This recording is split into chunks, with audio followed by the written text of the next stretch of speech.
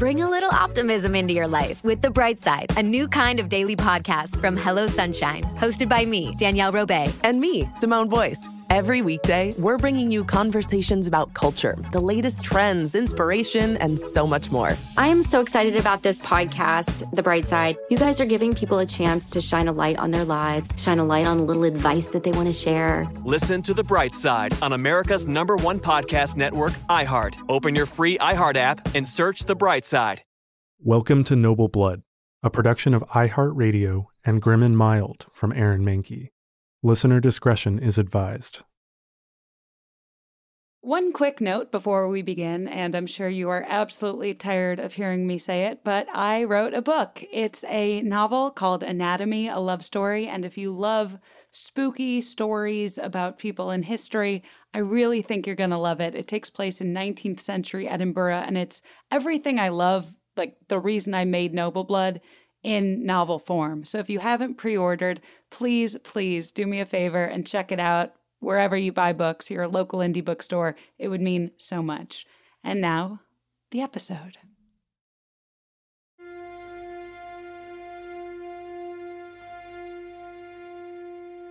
For the woman we know today as Queen Elizabeth I, growing up, Elizabeth's royal status was far from secure. Her mother, Anne Boleyn, had climbed from lady-in-waiting to queen, only to fall out of favor and lose her head in one of the quickest and most dramatic downfalls in royal history. Little Elizabeth was only 3 at the time, and it's not quite certain how aware she was when it came to the matter of her mother's death or the matter of her own subsequent loss of status. Perhaps apocryphally, she is said to have asked one of her father's courtiers, "Why was I Lady Princess yesterday and Lady Elizabeth today?" The former princess became, after the death of her mother, like her older sister Mary, delegitimized, and so Elizabeth grew up all too aware that her status was precarious. Growing up, Elizabeth's households were small and meager. Her governess often needed to beg the king that he would provide the funds for his daughter to have proper clothing. Elizabeth was still a child, approaching 10, when her father, King Henry VIII, beheaded his 5th wife, Catherine Howard. Elizabeth had liked Catherine Howard. She had treated her with kindness, but the beautiful teenage queen had flirted, or maybe done more, with men who weren't the king.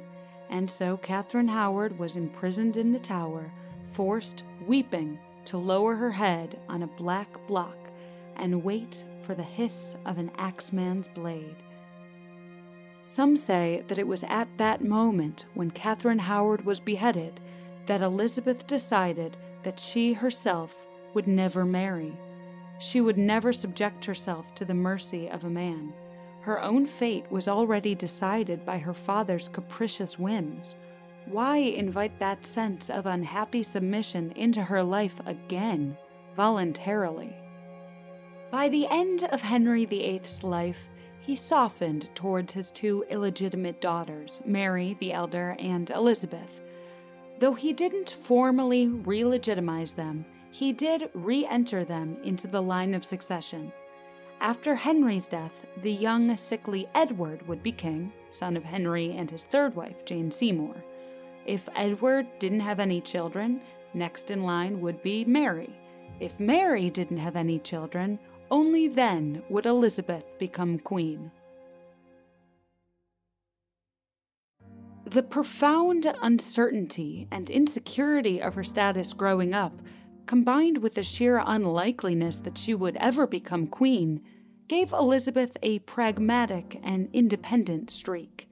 She didn't trust anyone unless she had to, and even then, she never left her back unguarded. Her loyalties were hard-won. Elizabeth knew that her right to rule wasn't inevitable, and she was willing to fight to protect it. Meanwhile, just one country away, Elizabeth's first cousin, once removed, was born to an entirely different sort of childhood. This cousin was Mary Stuart, Queen of Scots, whose father died only 6 days after her birth, and so, Mary, Queen of Scots, was officially Queen of Scotland from infancy. A quick side note here, Mary is an incredibly common name in the Tudor era, but for this story, the Mary that we'll be talking about from now on is not Mary Tudor, Elizabeth's older sister, but this new, much younger, Mary, Queen of Scots. Mary, Queen of Scots, 9 years younger than Elizabeth, was praised throughout her childhood for her good looks and her charm. While her mother ruled Scotland for her, Mary was raised in France alongside the Dauphin, the prince who would one day be her husband, Francis. Because Mary was a queen in her own right, the French court honored and deferred to her. She outranked even the King of France's own daughters. People at court called her la plus parfaite, or the most perfect. At 16 years old, her husband became King of France, making Mary the queen of 2 countries. Royalty was her birthright, and, as she was taught, England was her birthright as well. Mary Stuart was the granddaughter of Henry VIII's older sister, Margaret, and as a Catholic, many, including the French and Mary herself, believed that she was the rightful heir to the throne of England over Henry VIII's illegitimate Protestant daughter, Elizabeth.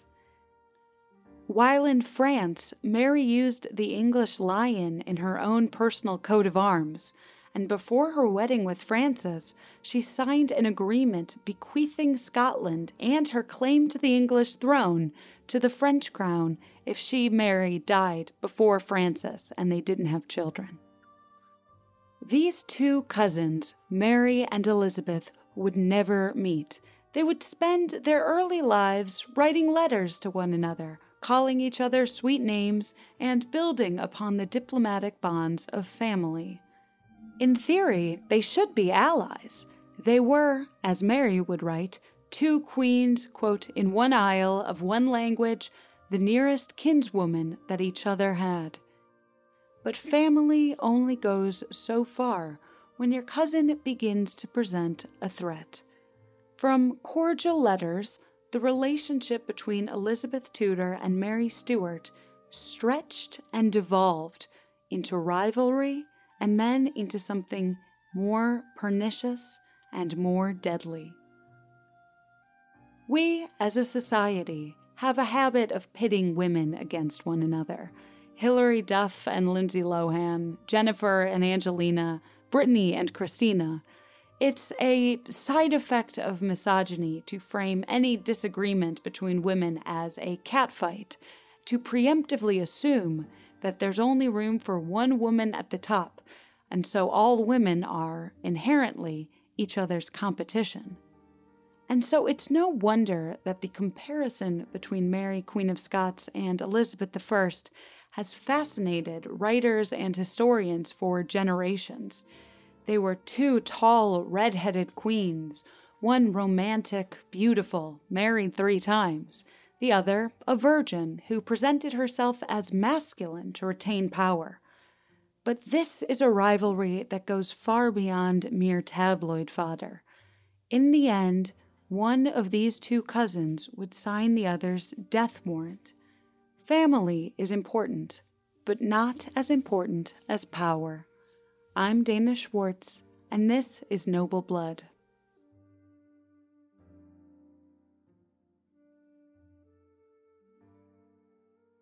Mary Stuart and her husband Francis were King and Queen of France, but only briefly.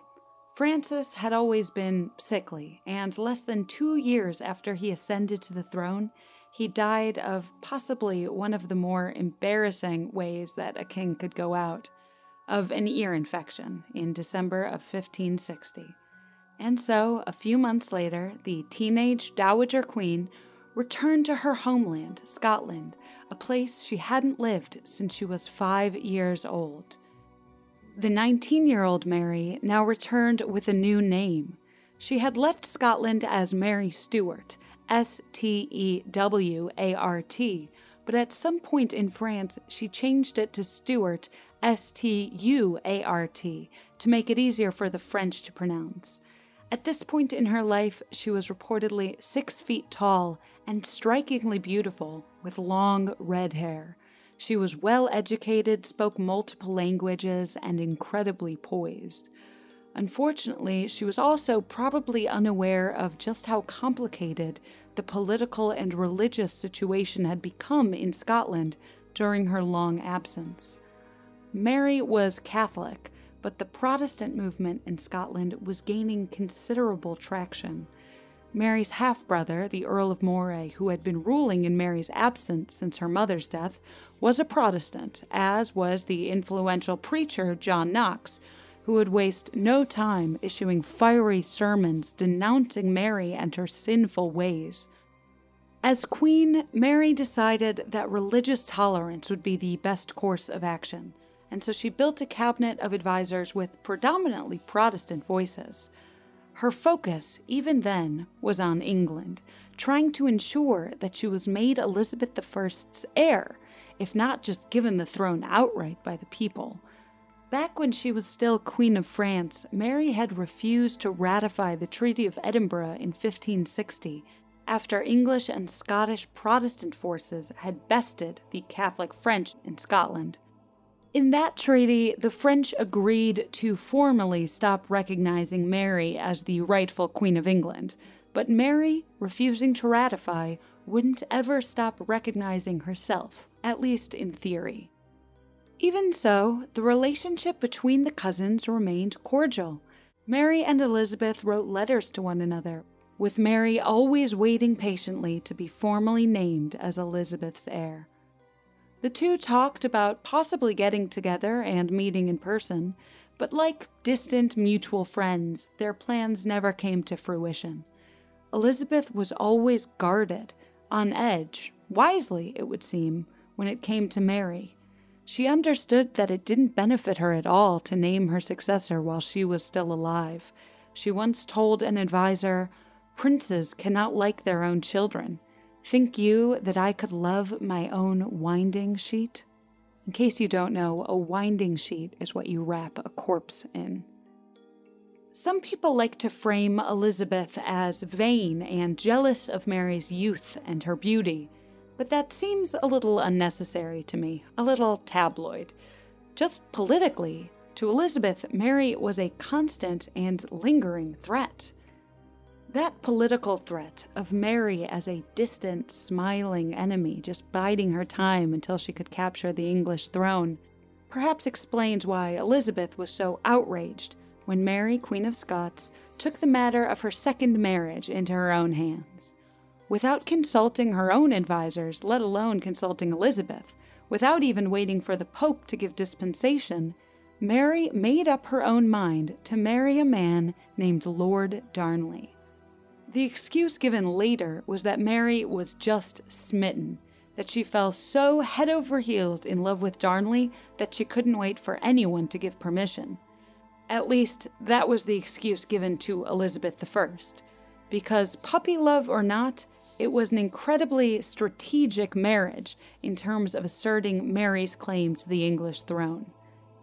Consider it the matrimonial equivalent of moving a chess piece into a check position. Mary and Darnley were both grandchildren of Henry VIII's older sister, Margaret Tudor, though Darnley was the product of Margaret's second marriage. If Mary's goal was selecting a husband that highlighted her blood in the English dynasty, Darnley was the perfect fit. Unfortunately, that was the only thing about Darnley that was perfect. In fact, Mary realized pretty quickly that she had saddled herself with a truly awful husband. He was a drunk and lazy man who was jealous and selfish. While Mary was pregnant with their son, Darnley joined in the conspiracy to kill Mary's secretary, a man named David Rizzio, out of jealousy about the rumors that he, Rizzio, not Darnley, was the child's real father. Darnley and his men stabbed Rizzio while Mary watched on, screaming. Even with that trauma, their child was miraculously still born healthy, a son who Mary named James. Mary made Elizabeth I, the cousin she had still never met, her son's godmother. The child's father, Darnley, wouldn't be in the picture long. Mary's first husband died with an ear infection whimper. Darnley would die with a boom. Well, a boom and then a strangulation. Early in the morning of February 10th, 1567, the house in Edinburgh where Darnley had been staying, Kirk of Field, was destroyed in an explosion. Darnley was found partially clothed nearby. Apparently, he was unharmed by the actual explosion, but he was dead all the same. Someone had been waiting for him to flee the building and had been there to wring his neck. Pretty much immediately, everyone knew that the murder was the doing of Mary's close advisor, the Earl of Bothwell. Bothwell was sent to trial, and he was found innocent, but no one really took any stock in that. It's pretty easy to be found innocent when the Queen herself is more than grateful that her terrible husband was dispatched. The murder itself was shocking, but then even more shocking. Only 3 months after the murder of her husband, Mary married Bothwell, still the case's only suspect. Mary didn't even bother to complete the mandatory mourning period for her deceased husband, terrible as he was. Some say that the pair had conspired together to kill Darnley from the beginning, that they had been lovers the whole time. Other historians maintain that Bothwell kidnapped and then raped Mary in order to entrap her in a marriage. It's impossible to know with any real clarity, but we do know that the optics were awful and that Elizabeth I was watching her cousin in horror. After Mary's marriage to Bothwell, Elizabeth I wrote to her, "Madam, to be plain with you, our grief has not been small that in this your marriage so slender consideration has been had that, as we perceive manifestly, no good friend you have in the whole world can like thereof, and if we should otherwise write or say, we should abuse you. For how could a worse choice be made for your honor that in such haste to marry such a subject, who, besides other and notorious lacks public fame, has charged with the murder of your late husband?" It was, in short, an international scandal. Some even say that the scandal of a queen quickly marrying the man who likely murdered her husband inspired the plot of Hamlet. But Queen Elizabeth I and Shakespeare weren't the only ones outraged. The combined 1-2 punch of Darnley's unsolved murder and Mary marrying the primary suspect led to the Protestant factions in Scotland overthrowing Mary, imprisoning her and forcing her to abdicate in favor of her 1-year-old son, James, who then became King James VI of Scotland.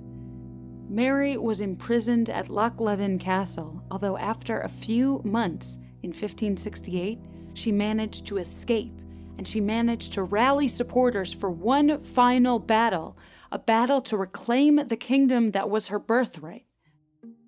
Mary was defeated, and so, without a country, she fled to England in the hopes that her, quote, sister queen, Elizabeth, would be her salvation. Mary hoped that Queen Elizabeth might even help her continue to rally support so that she could reclaim the Scottish throne. But no. Instead of sending troops to Scotland, or even sending Mary to pro-Catholic France, Queen Elizabeth I welcomed Mary to England and then placed her under de facto house arrest. It was a moral and legal gray area. Mary, even if she did promise to be fully loyal to Elizabeth, and even if Elizabeth believed her, was still a symbolic leader for plenty of Catholics who wanted to kill or overthrow Elizabeth. That became especially true after Pope Pius V issued a papal bull on February 25, 1570, allowing any English Catholic the authority to overthrow their Protestant queen. Mary, for her part, refused to recognize the authority of the English court to try or imprison her. And so, the gray area. Mary was Elizabeth's biggest threat. and the longer that Mary was alive, the more Catholic rebels would unite in their fight around her. Queen Elizabeth's advisors all wanted her to execute Mary and make an end to it all. One member of the House of Commons called her the monstrous and huge dragon and mass of the earth. But Elizabeth hesitated. Executions were a messy business. They made martyrs. When Elizabeth had to sign the execution warrant for the Duke of Norfolk, she had signed and then recanted, and then signed again and then recanted a total of 3 times before the order finally went through. And Mary was an even more complicated case. First, there was her son, the King of Scotland. Over the 19 years that his mother would be imprisoned, James would go from an infant to a grown man. And even though he didn't know his mother at all, and even though he was raised Protestant, Mary was still his mother, and Elizabeth feared, at least in theory, the retaliation of his Scottish forces should she execute Mary. But that issue was easy enough to get around. Because Elizabeth had no children of her own as a virgin queen, James VI of Scotland was the front-runner to get the throne of England when Elizabeth died. Elizabeth could dangle and threaten that throne to make sure James wanted to stay on her good side. But there was a larger, more philosophical reason that Elizabeth was hesitant just to do away with Mary. Though plenty of people believed that Mary had been legally and justly deposed, Elizabeth didn't. In her mind, Mary was still an anointed sovereign. You can't just execute an anointed sovereign. Even though it would eventually become more commonplace, at this time, it was a huge deal. A wife is one thing. A queen in her own right is something entirely different. Queens are anointed by God, and so hated as Mary was among most of England, large as her threat continued to loom, Elizabeth couldn't bring herself to pull the metaphorical trigger. Until, of course, she no longer had a choice. Though Mary wasn't supposed to be communicating with the outside world, she was slipped letters that were smuggled in the watertight casing inside the stopper of a beer barrel.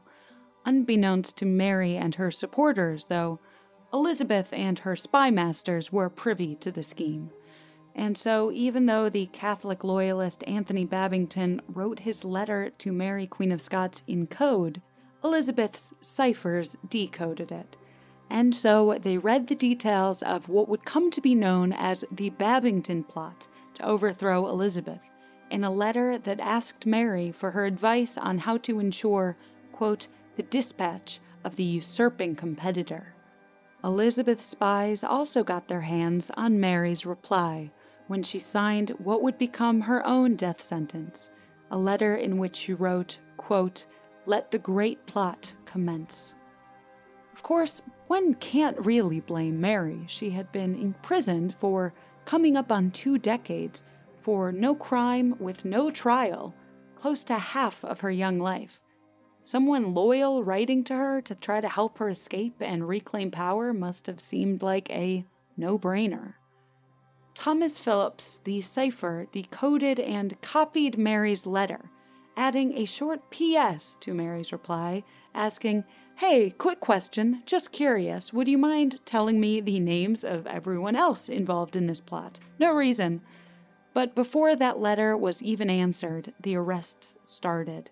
Babington and his co-conspirators were arrested and imprisoned and sentenced to death, to be hanged, disemboweled, drawn, and quartered.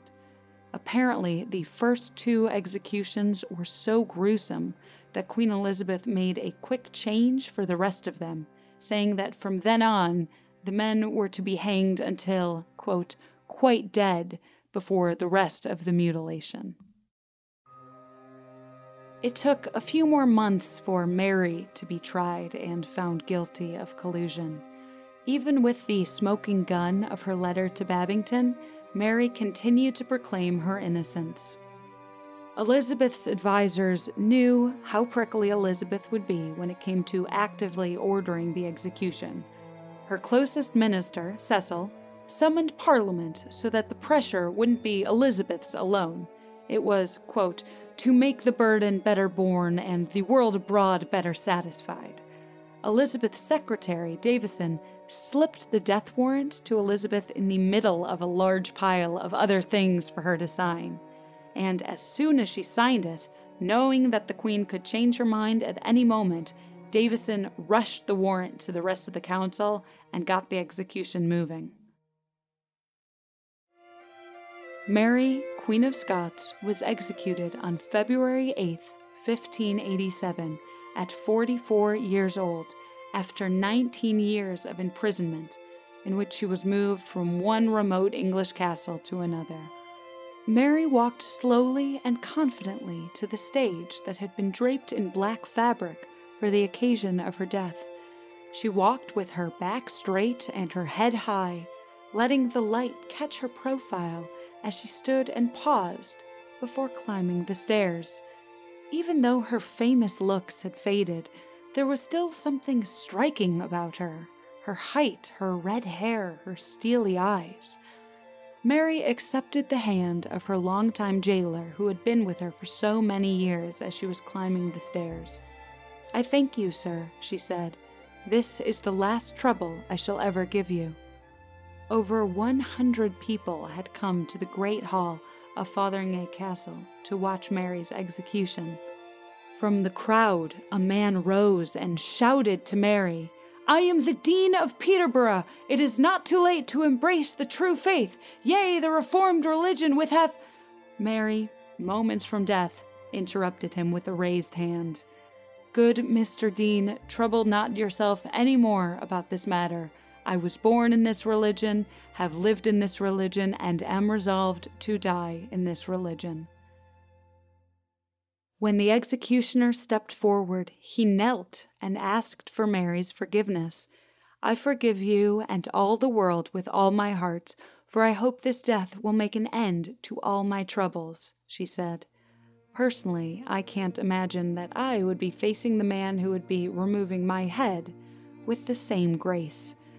The executioner then gestured for Mary to remove her large black cloak. He offered to help, but Mary shook her head. She gestured for her ladies-in-waiting to come assist her. They unbuttoned her black outer gown and, to the gasps of the crowd, revealed that beneath, Mary was wearing a dress in bright crimson, the color of Catholic martyrdom. Mary kissed her crucifix and prayer book and handed her lady-in-waiting a handkerchief so that she could tie it as a blindfold.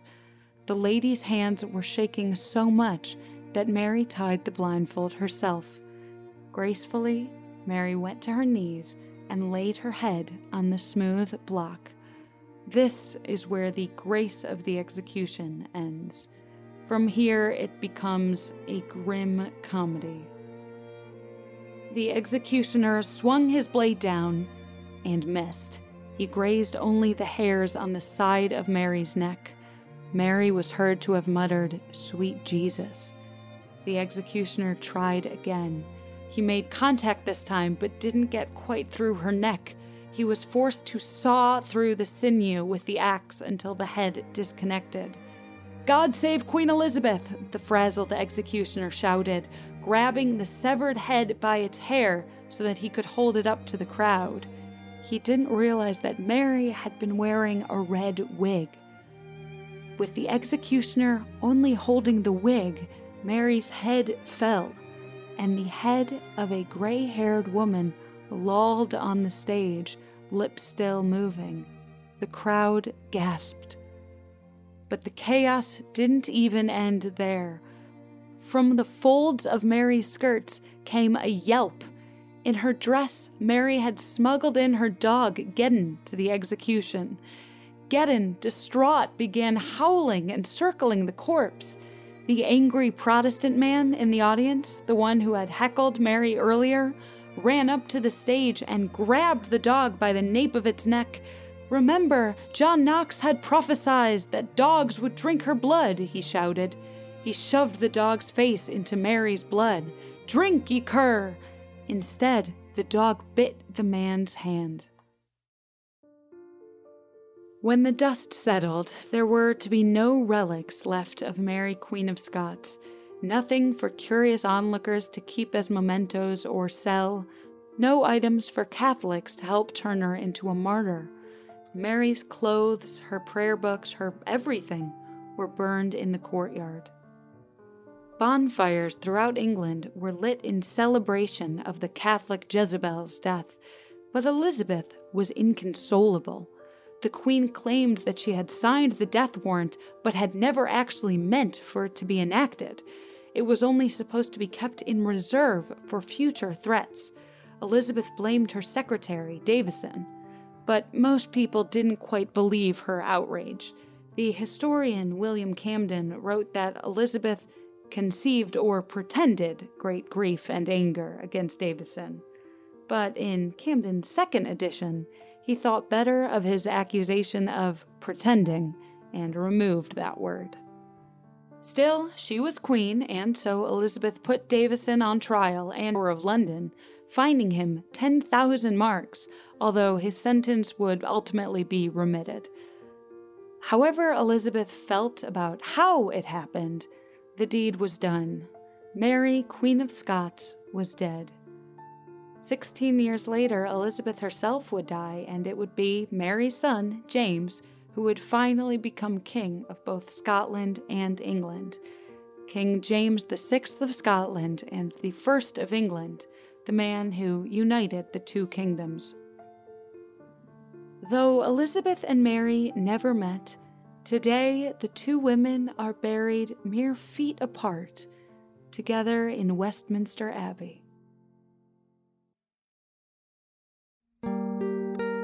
That's the tragic story of Mary, Queen of Scots, and her relationship with her cousin, Elizabeth.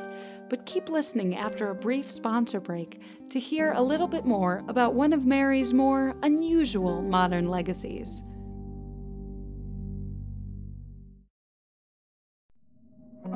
Hey fam, I'm Simone Boyce. I'm Danielle Robay. And we're the hosts of The Bright Side, a daily podcast from Hello Sunshine that's guaranteed to light up your day. Every weekday, we bring you conversations with the culture makers who inspire us. Like our recent episode with Hollywood royalty Regina and Raina King. We talked about the creative power of women's relationships. I feel like, thank God for women, like, especially when it comes to Black women, the way we lean on our mothers, our grandmothers, our sisters, our friends. We're just each other's pulse. I mean, it's molecular, you know? Listen to The Bright Side from Hello Sunshine on the iHeartRadio app, Apple Podcasts, or wherever you get your podcasts.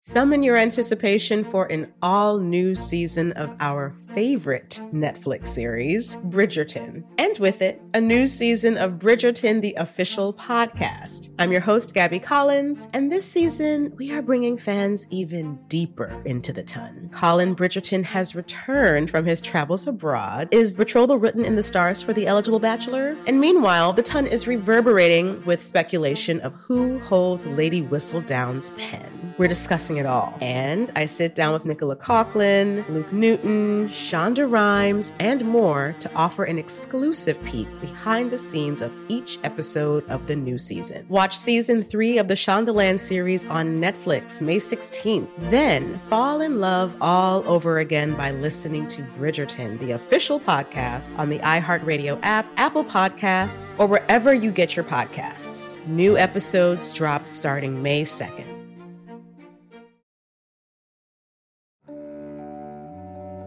It feels a little bit stereotypical of me to be relating golf to the story of the Queen of Scots, but by all accounts, Mary loved to play golf, or as she learned it as a child in France, pell-mell. In Scotland, Mary had a vacation house at St. Andrews, often considered to be the oldest golf course in the world. When Mary or any royal golfer hit the links, their bags were carried by military cadets. It's believed that Mary gave those cadets a nickname, one that carries on to this day. When Mary played golf, her bags were carried by a man that she called a caddy.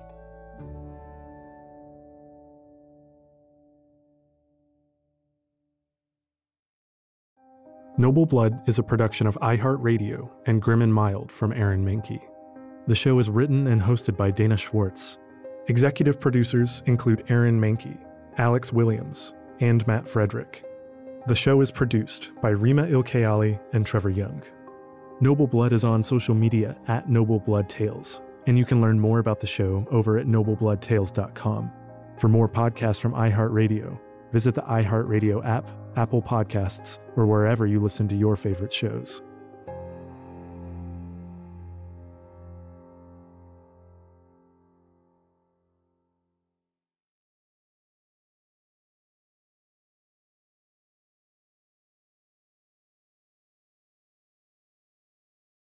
Bring a little optimism into your life with The Bright Side, a new kind of daily podcast from Hello Sunshine, hosted by me, Danielle Robay. And me, Simone Boyce. Every weekday, we're bringing you conversations about culture, the latest trends, inspiration, and so much more. I am so excited about this podcast, The Bright Side. You guys are giving people a chance to shine a light on their lives, shine a light on a little advice that they want to share. Listen to The Bright Side on America's #1 podcast network, iHeart. Open your free iHeart app and search The Bright Side.